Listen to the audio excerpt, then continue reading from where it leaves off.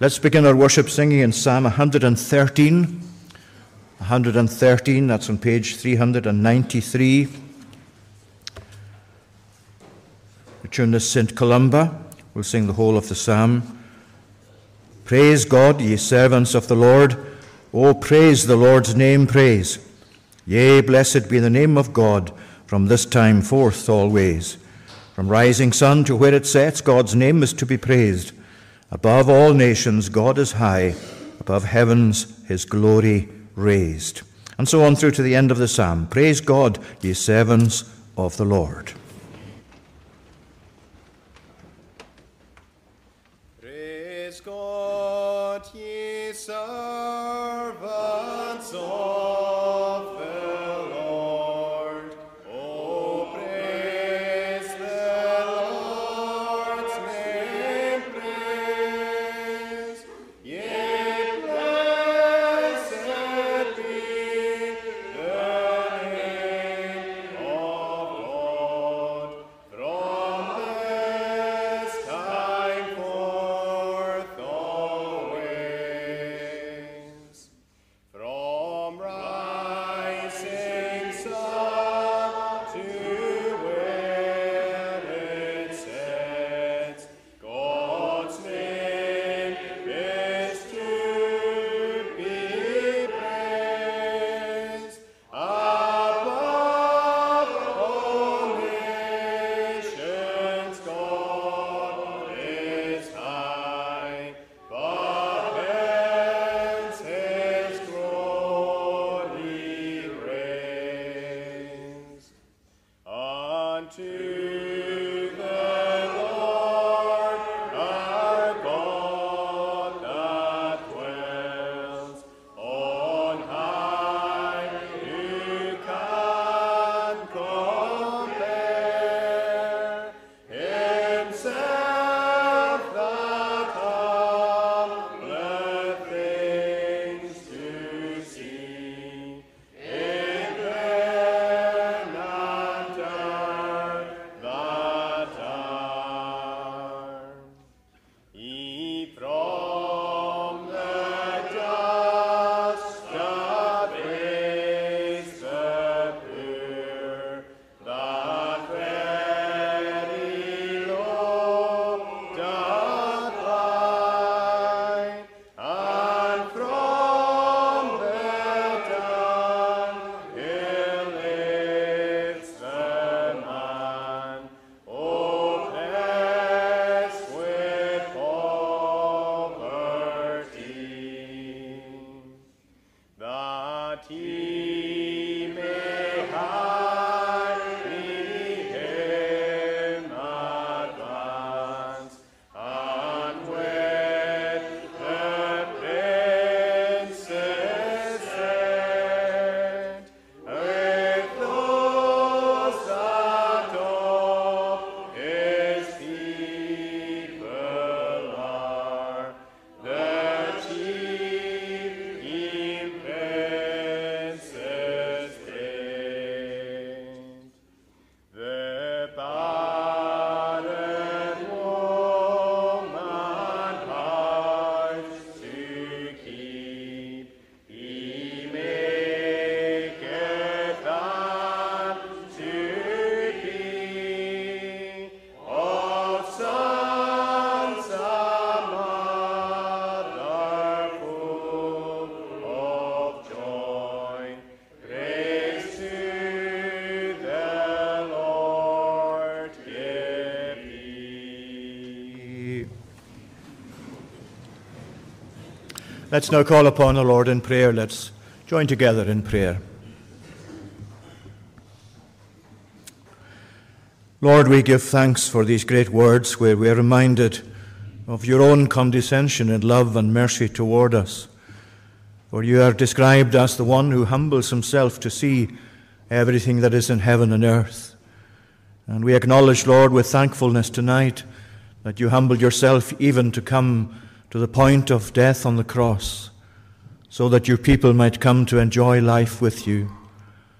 We thank you, Lord, tonight for this privilege we have once again of gathering together to praise you for all that you are, for all that you have done, for all that you continue to do, and for all the promises we have of what you will do yet. We give thanks, O Lord, that you are incomparable, that there is none like you, and you are that you are worthy to be worshipped, and you alone are worthy to be worshipped. We thank you tonight, Lord, for the privilege we have of engaging in worship together. We thank you for the privilege we have of coming individually before you, even in the privacy of our own hearts and our own homes. But we thank you, Lord, that you commend to us the gathering of your people together, and that you take delight in coming to meet with your people as they are gathered together, even as we are now. And we pray, O Lord, that we may know your presence, that your own touch may be upon us, that our minds may be opened once again to receive the gospel, to receive the teaching of your word. Help us, we pray, to come willingly to submit our mind to your word, for we know that your word has your own authority, that it carries that great imprint of your own authority upon it.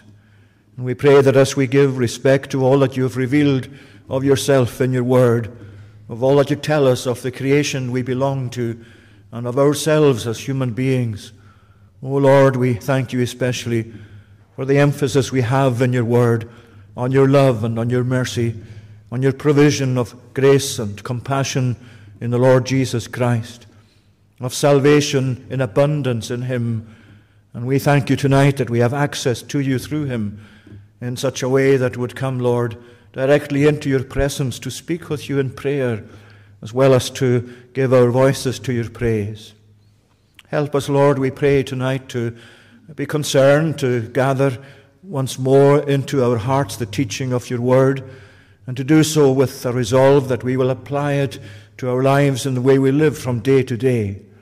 And we give thanks, O Lord, that your word is especially relevant for us in the age that we belong to, as it has been in every age before now, and every age that will follow us. And we thank you that your word itself has taken account of all our conditions, all our circumstances and states in which we find ourselves in this life. And we give thanks, Lord, for the comprehensiveness of your word, that it includes all such human situations, so that you address us, Lord, in your truth in a way that will benefit from it. We pray your blessing to be with us here as a congregation of your people from week to week. We give thanks, Lord, for all that we are able to engage in from one Sabbath to the next, and for the things that take place here in the name of the congregation from week to week during weeknights and weekdays as well. And we give thanks, Lord, for the testimony that we are able to give to the gospel and to the love of Christ, whether it be practically or in other ways expressed. We pray that all of these efforts will meet with your blessing. We ask, Lord, for the work that is done from the youngest group in the congregation through to the over 55s and fellowship. And we ask that all of these activities, Lord, may be blessed by you. We pray for those who enjoy coming together, to meet together informally, and for the way that this will continue on Fridays in the weeks and months to come. We ask, Lord, that all of the ways in which we seek to present the love of Christ, and in which we seek to engage with others in practical provision for them, that you would be pleased to bless it. We pray your blessing for our children. We pray for them, Lord, in creche and in tweenies and in Sunday school and in the YF and Bible class. We thank you for them. We thank you for the encouragement it gives us, that they belong to our congregation here. And we give thanks, Lord, that we are encouraged that parents bring their children to be participants in worship and engaged, O Lord, in the teaching of your truth. We pray that that will be blessed to themselves as parents, as well as to their children. And we ask that you would help us constantly, Lord, to bear our children and young people and parents before you in prayer. For we know that we live in difficult times, O Lord, that in your wisdom and providence you have brought to us situations that we would not have anticipated or wanted to be part of ourselves. And yet this in your wisdom is what you have done. And you have come, Lord, to make challenges and difficulties for us in these days in which we live. And yet we give thanks that these are but further opportunities to present our testimony and witness to the Lord and to the sufficiency of His grace. And we pray that you would bless us in that regard. We ask your blessing too, Lord, tonight for all those who are preparing to go to camps, those who are preparing as leaders of camps. And we pray, as we've been reminded in our notices today, Lord, we pray for the church in Moldova, for those who are preparing there for a camp, and we pray for those who are engaged in help and fundraising here. Bless them and encourage them. Lord, we know how close they are to conflict now in their own part of the world, and the difficulties that have been made for them by an influx of so many people from Ukraine during the conflict there. We pray, Lord, that you would bless your church there too, and we ask that you would bring about peace in these areas. We long, Lord, to see the cessation of war. We pray for tyranny to be overcome. We pray, Lord, that your people may be encouraged in all of these lands. And we pray that we may hear with interest of developments from day to day, so that we can come and bring our informed prayers to you in that regard. We ask, O God, too, that you would continue to bless those who prepare for other ways of outreach in our own locality here. And we ask that you would lead us as a congregation, and as we are burdened for those around us, we pray that you would increase that for us, that you would help us to see the plight of those who live without Christ, those who face a lost eternity, and those around us, Lord, who are so unfamiliar with the gospel, even though it is with us in abundance. Oh, bless them, we pray, and bless the gospel throughout our communities. Bless our schools, bless our teachers, bless each and all, O Lord, who witness to you in this regard. We pray for them and the challenges that they face in our day as well. And we ask that they and our parents together may come to know your leading and guidance during this difficult time. We ask your blessing too for those tonight who mourn the passing of loved ones, who continue to mourn over their passing, who still feel the pain of parting in their hearts. Lord, we pray that you would bless them with your comfort. Be pleased to strengthen them, Lord, we pray, and encourage them at this time. We ask for those who are ill and pray for those in hospital. We give thanks for those who have recovered, and we pray that you will bless them as they return home. We pray, O Lord, that all of those that we know are laid aside at this time will know your blessing for themselves and for their families. And we pray for little Everly, Lord, as she has been safely delivered, and we pray that your blessing will be with her in her young life. Bless her, we pray, and be with Kiana and Alistair, her parents, with her grandparents. We thank you for hearing our prayers for them and for our safe delivery. And we pray that you will continue to bless them as a family in these days to come. Now, Lord, we ask that you would hear us in our prayers here, that you would bless us and bless all, O Lord, others whom we remember as well before you. And we pray that you would continue to provide for us even more than we are able to ask or even think. For we pray all seeking cleansing from all our sin for Jesus' sake. Amen. We're going to sing once again to God's praise. We're singing this time in Psalm number 30. Psalm 30, that's in the Sing Psalms on page 35. The tune this time is St. Minver. We're singing verses 9 to 12. What gain will my destruction bring if I descend to death? Will dust proclaim your faithfulness, or praise you with its breath? Hear as I cry, O Lord my God, and listen to my plea. Come to my aid in my distress. Have mercy, Lord, on me. You turned my wailing into dance. No longer was I sad. My sackcloth gone, you gave me clothes of joy, and I was glad. Therefore my heart will sing to you, and never cease to praise. To your great name, O Lord my God, I will give thanks always. These verses then to God's praise. What gain will my destruction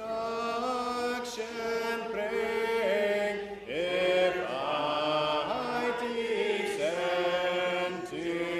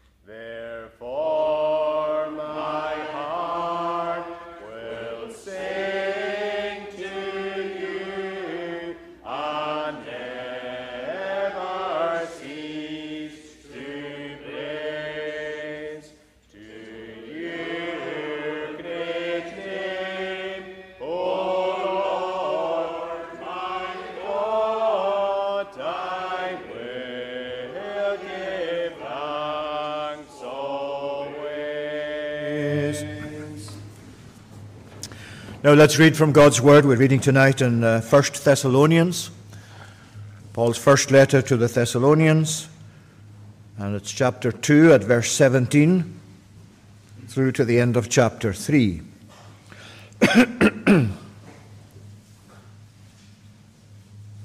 So it's 1 Thessalonians chapter 2 and from verse 17.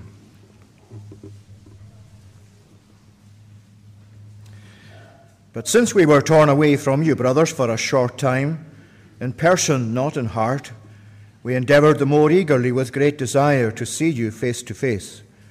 Because we wanted to come to you, I, Paul, again and again, but Satan hindered us. For what is our hope, or joy, or crown of boasting before our Lord Jesus at his coming? Is it not you? For you are our glory and joy. Therefore, when we could bear it no longer, we were willing to be left behind at Athens alone. And we sent Timothy, our brother and God's co-worker in the gospel of Christ, to establish and exhort you in your faith, that no one be moved by these afflictions. For you yourselves know that we are destined for this. For when we were with you, we kept telling you beforehand that we were to suffer affliction, just as it has come to pass, and just as you know. For this reason, when I could bear it no longer, I sent to learn about your faith, for fear that somehow the tempter had tempted you, and our labor would be in vain. But now that Timothy has come to us from you, and has brought us the good news of your faith and love, and reported that you always remember us kindly, and long to see us, as we long to see you. For this reason, brothers, in all our distress and affliction, we have been comforted about you through your faith. For now we live, if you are standing fast in the Lord. For what thanksgiving can we return to God for you, for all the joy that we feel for your sake before our God, as we pray most earnestly night and day, that we may see you face to face and supply what is lacking in your faith. Now may our God and Father himself and our Lord Jesus direct our way to you, and may the Lord make you increase and abound in love for one another and for all, as we do for you, so that he may establish your hearts blameless in holiness before our God and Father at the coming of our Lord Jesus with all his saints. We pray that God once again will follow with his blessing this portion of his word. We're singing next in Psalm 68. Psalm number 68, this again is in the Scottish Psalter on page 305, and tune this time in St. Lawrence, singing verses 32 to 35.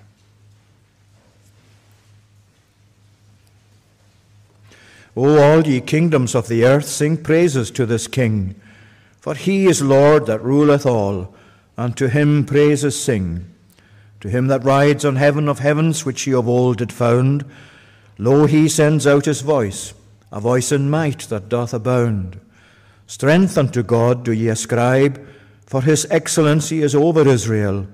His strength is in the clouds most high. Thou art from thy temple, dreadful Lord. Israel's own God is he, who gives his people strength and power. O let God blessed be. So these verses to the tune St. Lawrence, O all ye kingdoms of the earth. O all ye kingdoms of the earth, sing praises to this King, for he is Lord that ruleth all, unto him praises sing. To him that rides on hands of heaven,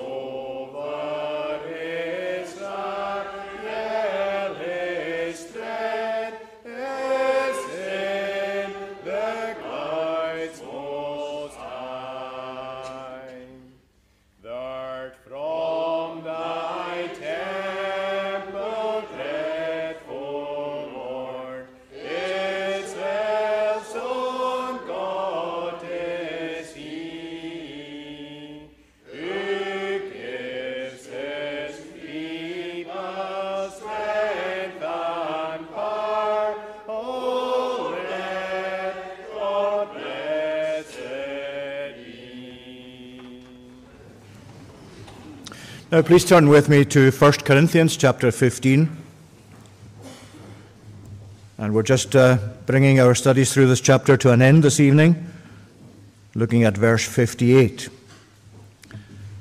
1 Corinthians chapter 15 and the final verse of the chapter. Therefore, my beloved brothers, be steadfast, immovable, always abounding in the work of the Lord, knowing that in the Lord your labor is not in vain.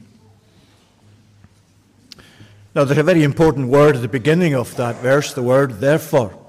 Maybe it doesn't seem that important, but it's one of those important joining words that you find all the way through, especially through Paul's epistles, where what he's doing by using the word therefore is taking everything that he has said in the previous verses of this great chapter, and he's actually now channeling them all into this final conclusion.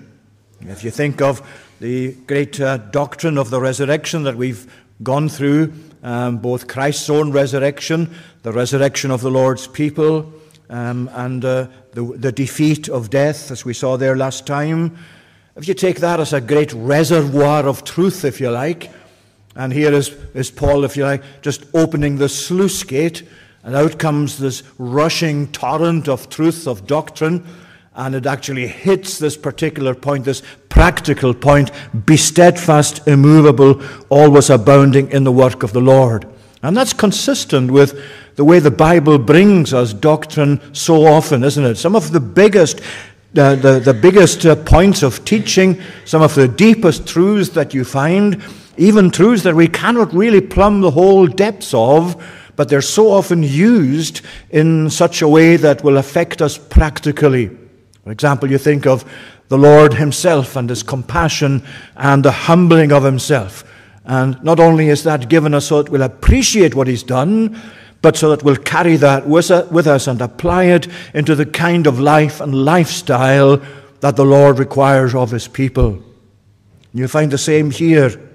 Having looked at the defeat of death and all of this great mighty doctrine of Christ's resurrection and our resurrection, here it is now flowing into this final verse, this conclusion, by which he wraps up this point and by which he applies all the weight of that doctrine into this practical application as to what a Christian congregation should be, what a Christian life consists of, what Christian service is about.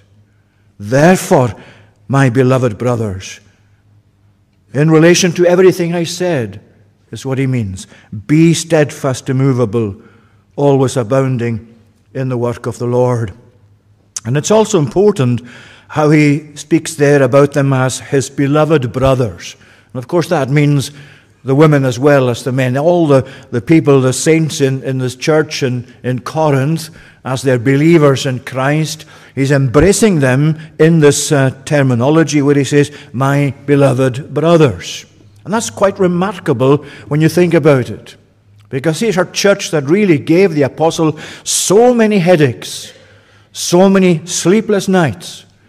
He's written this epistle to them that's full of counsel, of advice, of rebuke, of teaching, because in many ways they were all over the place doctrinally. They were riven with divisions, all sorts of things as you go through the chapter, as you read the things that Paul is saying to them. And yet here he is coming to the end of this epistle near enough. And he's saying, therefore, my beloved brothers. You see, he's not saying to them, I know what you've done and I can't really speak to you in love. Yet that's what he's doing. I'm speaking to you as my beloved brothers, my beloved fellow Christians. And you know, that reminds us tonight of something very important. Remarkable as this is indeed in Paul's writing, it's something that is so applicable to our Christian life in its entirety, where the lesson is that love is foundational to everything we do.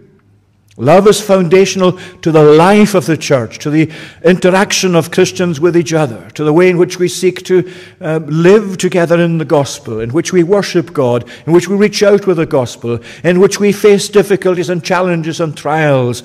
But love has to undergird everything.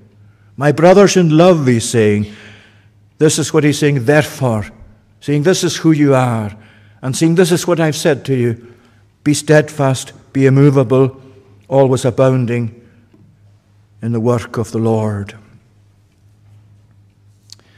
Now, there are three things that we can do in dividing up the verse. First of all, here is Paul giving a job description of what the Christian life or a Christian congregation is about. He calls it the work of the Lord. That's the job description. And then secondly, he gives an indication of the type of workers that are required by God to fit that job description, to carry it out.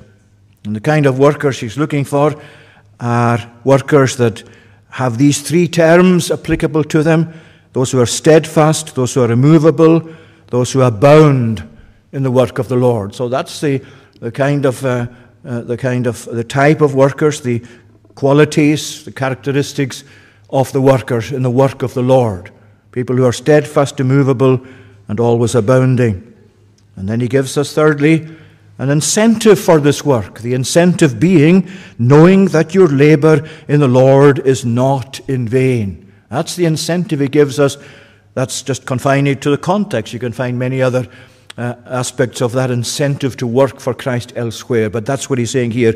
Knowing that in the Lord your labor is not in vain.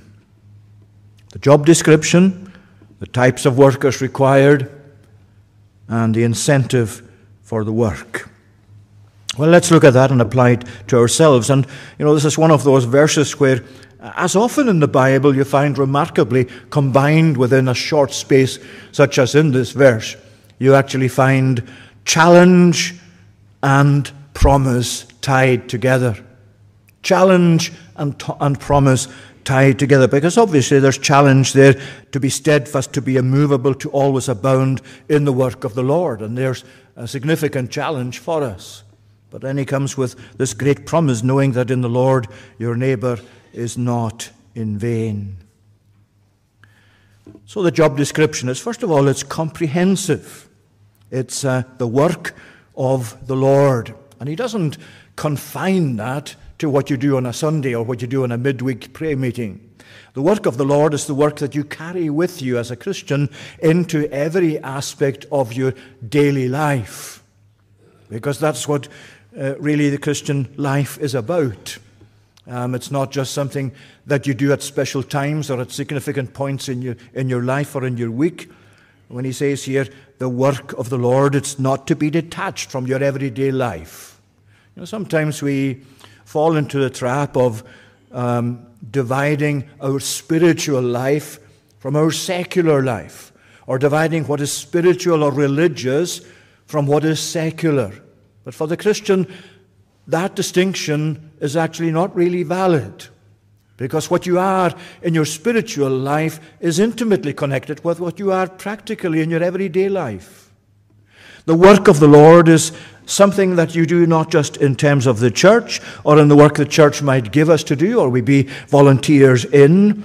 The work of the Lord is the work you do at home as a parent, the work you do in school as a teacher, the work you do in hospital as a nurse or a doctor, the work you do, whatever it is you find in the practical issues of your life. That's the work of the Lord. That's, strictly speaking, where the Lord has put you, so that all the things that you learn of from the gospel that you want to carry forth into your life, that's where they come to be applied. The work of the Lord does not make that divide or distinction between the religious and the secular. It's all spiritual as far as this teaching is concerned. The work of the Lord is something that you find in every area of life. Think how, for example, how the apostle wrote to the Colossians. And in chapter 3 of Colossians, in verse 23, this is how he addressed them, where he was talking there about the practicalities of their Christian life. Put on, he says, as God's chosen one, holy and beloved, put on compassion, kindness, humility, meekness, patience, bearing with one another, forgiving one another. And above all these things, put on love, which binds everything together in perfect harmony. See how like that is to this verse we're looking at tonight. And let the peace of Christ rule in your hearts, to which indeed you were called in one body, and be thankful. And he finishes there in verse 17 by saying, and whatever you do in word or deed, do everything in the name of the Lord Jesus, giving thanks to God the Father through him. Do everything in the name of the Lord Jesus. Whatever you do in word or deed, do it unto the Lord. He's spoken about that earlier in the chapter, that you are doing it to the Lord and for the Lord. It's one of the crucial things in our Christian testimony, one of the crucial things in our daily life, that we do everything for the Lord and to the Lord. Doesn't matter where we are, we always have to think about it as being for the Lord and do it for the Lord and to his praise. Because you'll find throughout the Bible, and not least in Paul's epistles, an emphasis against falling into the trap of men-pleasing or people-pleasing. People-pleasing is, in many ways, the bane of our daily life when we aren't living it for Christ. Because if we're not living it to the praise of Christ and seeking to do things for him, then we're going to be pleasing ourselves or just living so as to please others instead of him. Whatever you do, do it unto the Lord and not to people, is what he's saying. And come, he's saying, and whatever you do in word or in action, do it for the Lord. Those who look after tweenies, those who look after creche, those who engage in the Sunday school, those who work in the practicalities throughout the week, parent and toddler groups, whatever it is you think of in the congregation's life, wherever the love of Christ practically is to be shown, that is a spiritual activity. That is something that should be done unto the Lord and not to people. And it doesn't matter what area of life the Lord has called us to be engaged in our everyday lives. For the Christian, he or she brings the life of Christ, the values of Christ, the principles of Christ, the love of Christ into these situations. And of course, as I said at the beginning, that is one of the great challenges of the Christian life, that we live in such a way as lives unto the Lord. But it's not just comprehensive, including all of that. It's also very intensive, this work of the Lord. Because at the end of the verse there, he uses the word labor. And it's a very interesting word that he uses there, because the word that really has packed into it a whole lot of energy. You go back to Luke chapter 5 and verse 5. You remember that incident where the disciples had been fishing and unsuccessfully had fished all night and caught nothing. And Jesus came to them and said, "Go out into the deep and let down your nets again for a catch." And Peter said to him, "Lord, we have toiled all night and caught nothing. Nevertheless, at your word, I will let down the net." That's the word toiled. We have toiled all night. Now, if you've seen any of these fishing programs from time to time that you get on television, you don't need to see them to realize this, but if you've seen them, it really brings home to you the toil of a life of fishing, the toil of being engaged in the fishing industry. Because it is really testing, tiring, trying work. And that's the word that Paul is using here of the work of the Lord. It is a labor in which we are engaged. It's not something that's a hobby. It's not something that we're just doing as a pastime.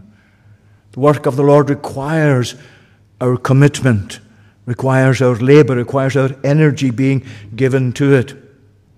And I think that's why, for example, you find the apostle writing to Timothy, and it seems by all accounts most commentators are of the view that Timothy was a fairly timid person, although there are many ways in which he had strengths, of course.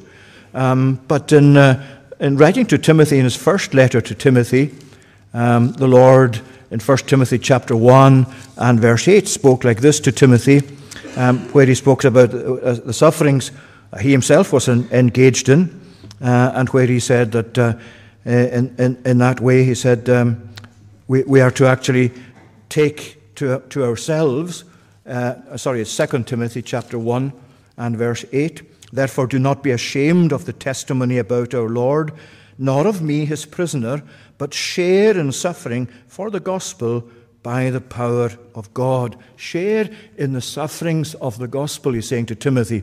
In other words, he's saying, You know, when people hear that I'm his prisoner, that I'm Christ's prisoner, when you have to tell people that this is really what the Apostle Paul now, his situation is, he's imprisoned, don't be ashamed of that. And don't you be ashamed of taking full responsibility for the gospel, for presenting the gospel as it should be presented. Don't actually hold back on it. It doesn't mean by that don't be tactless, just trying to force people into a way of thinking. That's not what he's saying. But he's saying, don't be intimidated by the opposition you're going to face.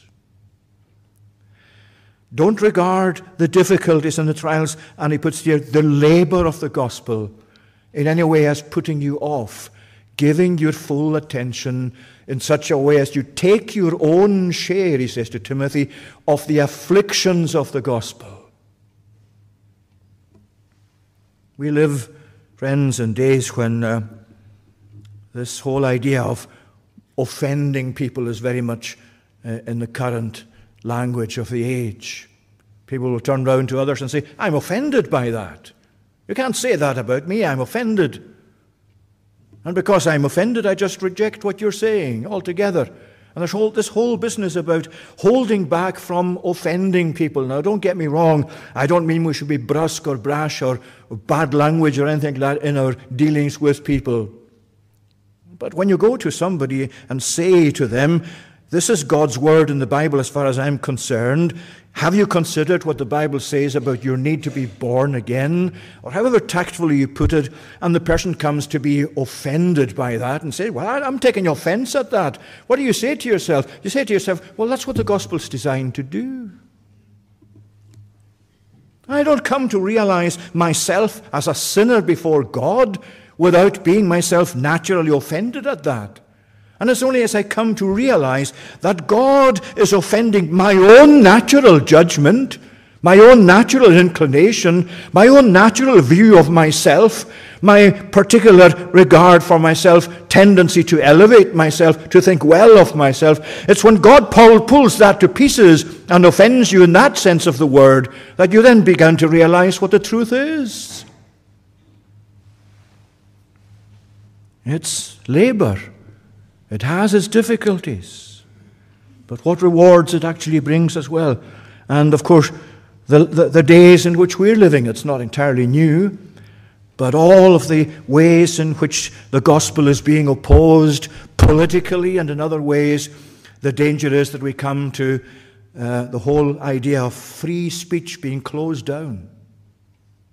Some people might think, well, that might be a good thing, that you wouldn't find such horrible things said in social media or wherever. Well, maybe that's the case in some people's thinking, but let's not forget that free speech is one of the great marks of a democratic, free society. And however offended we might be at what they say of the Lord Jesus Christ, of ourselves as a Christian church, of the gospel as what we seek to commend to people, they have the freedom to say that, even if you and I think they're entirely wrong in saying it. And that means you have the freedom to speak about Jesus, to present Jesus, to support the claims of Jesus, to present the claims of Christ to the world in which we live. Because if you close down free speech, you close down the gospel. And if you close down the gospel, how are people going to hear of their need of salvation, of their need of Jesus? Don't be intimidated against speaking up for Christ. Don't be intimidated about your witness. That's what he's really saying. And all of that, you can see, is risen out of the word labor. Here is the job description. It's comprehensive and it's intensive. But it's got great rewards because God himself, Christ himself, is behind it. As he said there in the passage in Colossians we read, you serve whatsoever you do, do in word or deed unto the Lord Christ, for you serve the Lord Christ. That's what you keep in mind. Who's my boss? Who am I answerable to? Who is it my privilege to work for? It's the Lord Jesus Christ. And when you're privileged to work for the Lord Jesus Christ, in whatever area of life he situates you, it's your greatest privilege to serve him, because he came into this world as the servant of the Father, to give the kind of service that culminated in the death he died on the cross. And surely none of us today or tonight will say, well, I know that, but surely he doesn't expect me to actually give of myself to the extent that I'm laboring, that I'm finding it a challenge, and that I'm seeking in the work of the Lord just to do my utmost. Well, he is. He did his utmost for us. The least we can do is labor for him, is serve him in whatever way we can. So there's the job description. Briefly, the type of workers required. Well, the three terms are be steadfast, be immovable, be always abounding in the work of the Lord. Be steadfast is a word which means pretty much similar to immovable, but I think it focuses especially on the establishment of our lives in the truth of God, so that you come to be rooted in the truth of God immovably. And you know how important that is to the apostle, where you find him elsewhere talking about false teaching and the need to face up to false teaching and overcome false teaching. And none of us can say we're immune to the effects of false teaching or to sometimes even to the attraction of false teaching to our everyday lives. That's where you find so much given these days to lifestyles that are labeled Christian but are denounced by the Bible. Why is that? Because people have lost their grounding in the truth. People have lost their grounding in what the Bible is. You always have to ask yourself, what is the Bible, before you ask yourself, what does it say? It's only as you realize that the Bible is the Word of God, it is God speaking to us, that's what it is. And then you ask, well, as God's Word, what does it say to me? What does it require of me? What does it promise me? What are the great encouragements in it? What are the great challenges in it?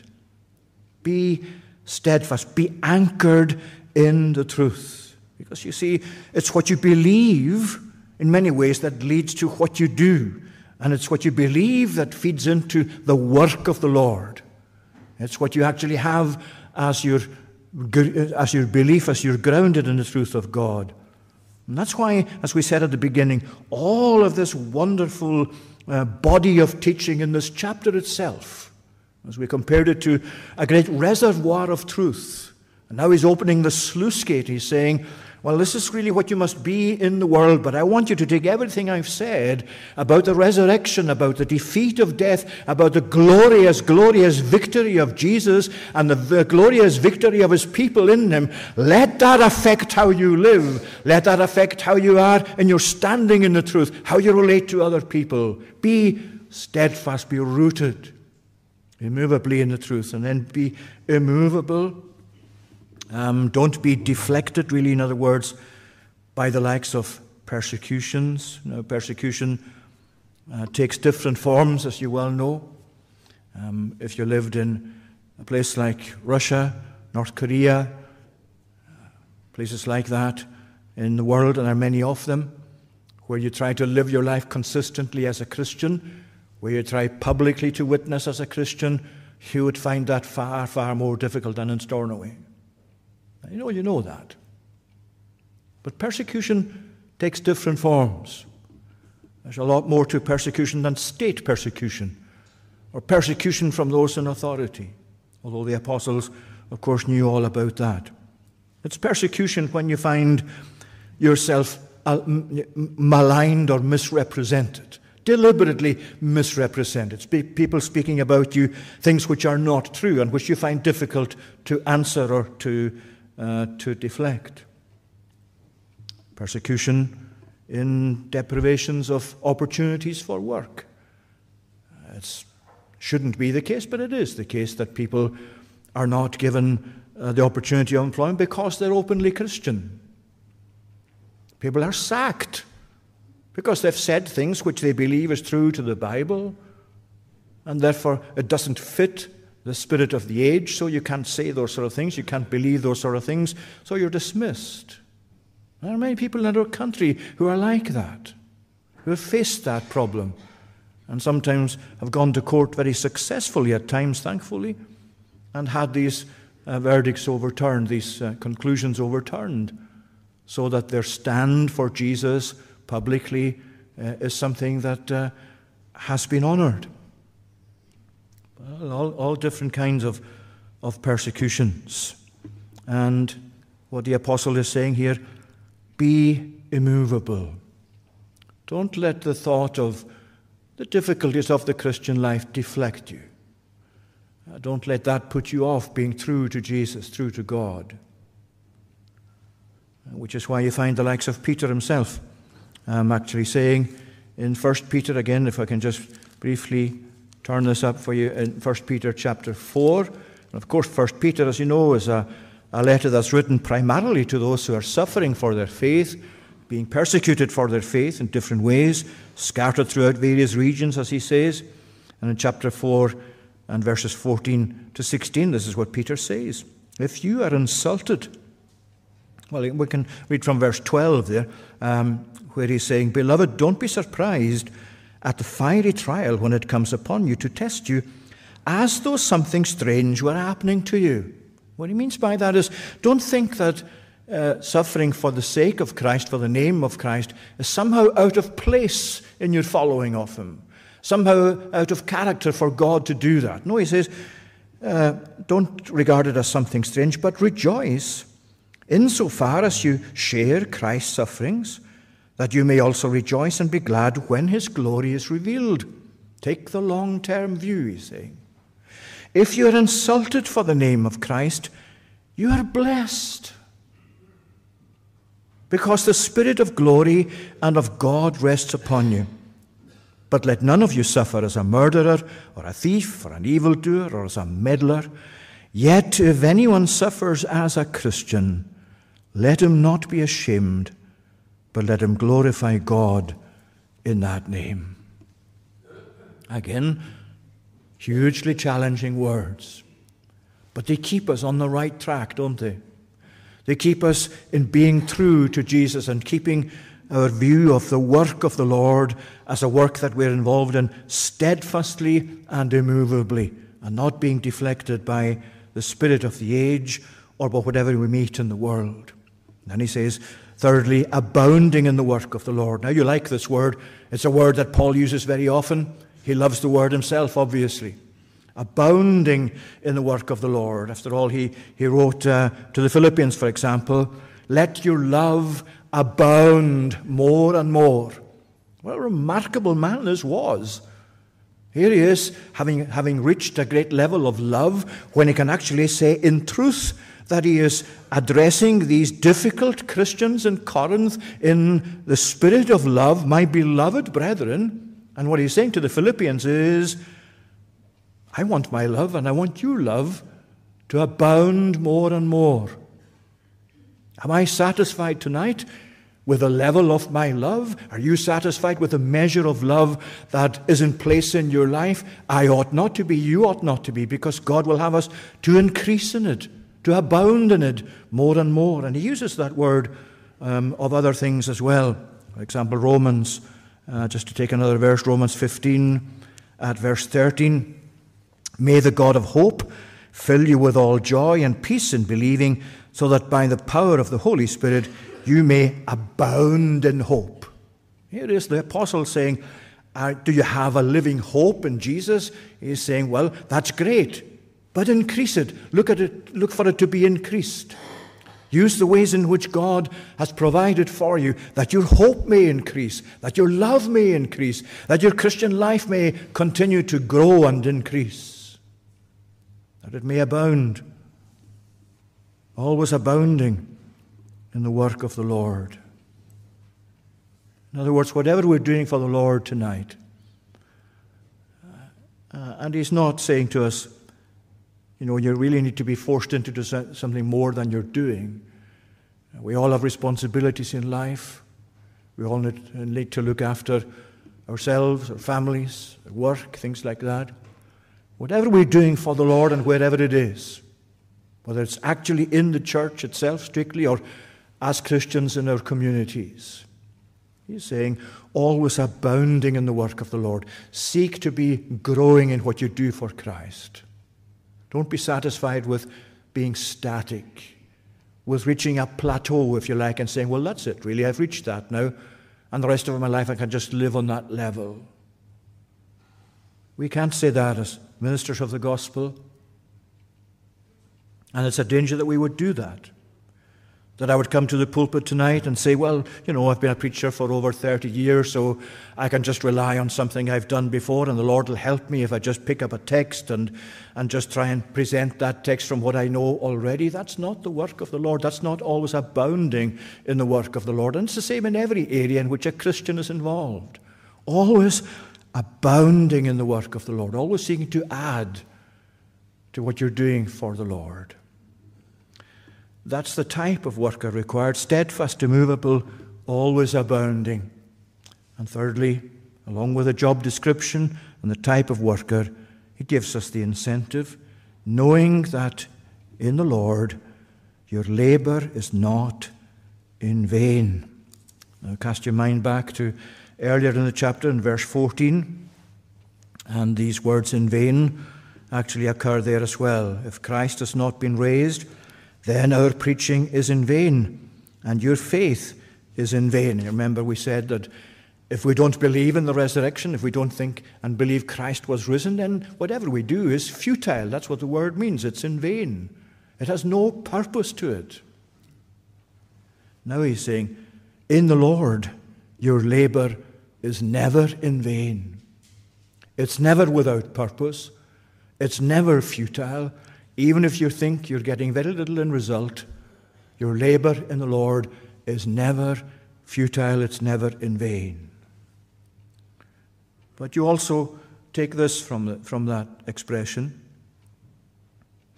that the Christian life is the life that's filled with purpose. Every other life and lifestyle, you might say, comes short of this.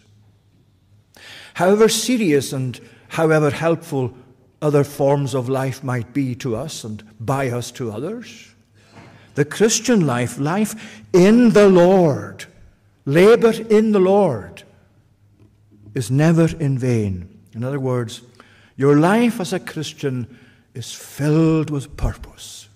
God has made it that way. It's the only life lived that brings purpose and satisfaction, that really meets, if you like, the end for which we were created in the beginning, to glorify God and to enjoy Him forever. And that's what being in Christ does. And that's what being out of Christ can never achieve.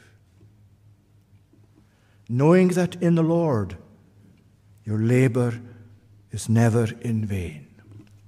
Well, the whole chapter, you might say, is summed up adequately in these words. And it underlines for us the importance, indeed how crucial it is, to be found in Christ.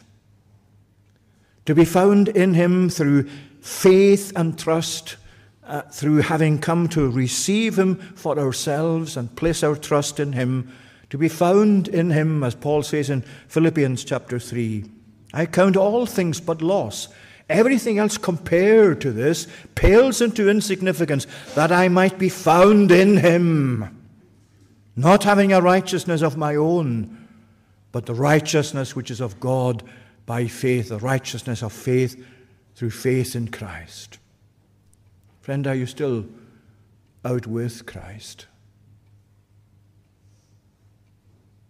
What is your relationship to eternity tonight? What is your relationship to the death that's spoken of in this chapter? Is it the one that can say, "O death, where is your sting? O grave, where is your victory? Thanks be to God who gives us the victory through our Lord Jesus Christ"? Or is it something less than that?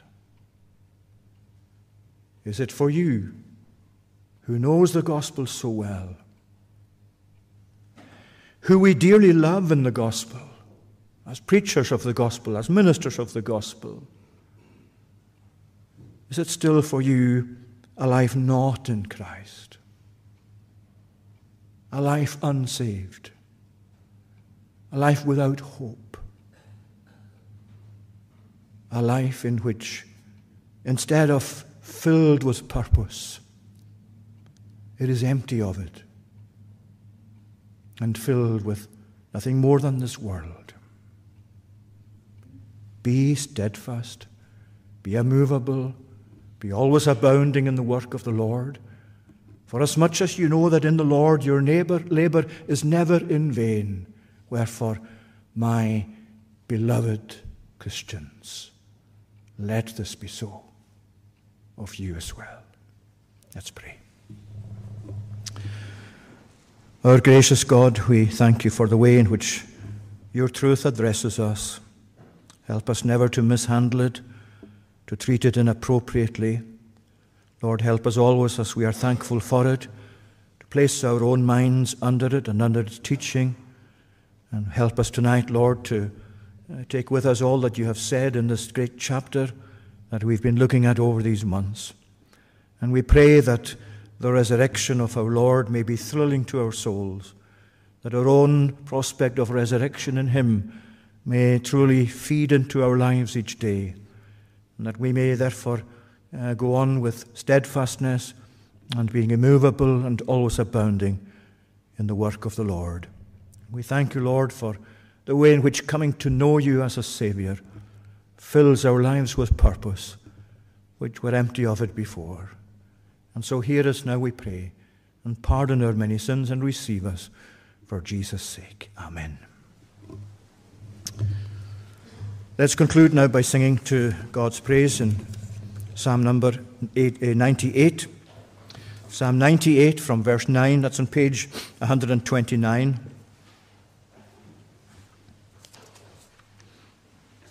We're singing from verse 4. The tune this time is St. Magnus.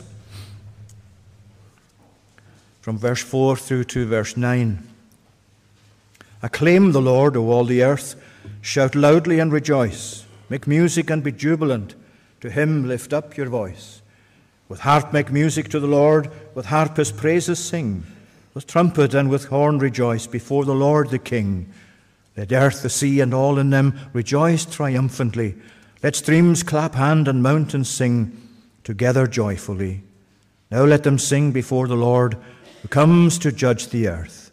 He'll judge the world in righteousness, the peoples in his truth. These are great words of praise to God, words that ought not to make us gloomy, because we're really singing about the triumph of God himself.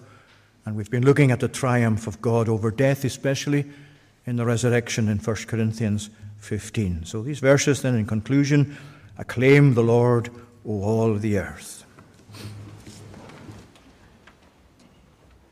Acclaim the Lord, O all the earth, shout loudly and rejoice. Make music and be jubilant. To him lift up your voice. With harp make music to the Lord. With harp his praises sing. With trumpet and with horn rejoice before the Lord the King. Let earth, the sea, and all in them rejoice triumphantly. Let streams clap hands and mountains sing together joyfully. Now let them sing before the Lord, who comes to judge the earth. He'll judge the world in righteousness.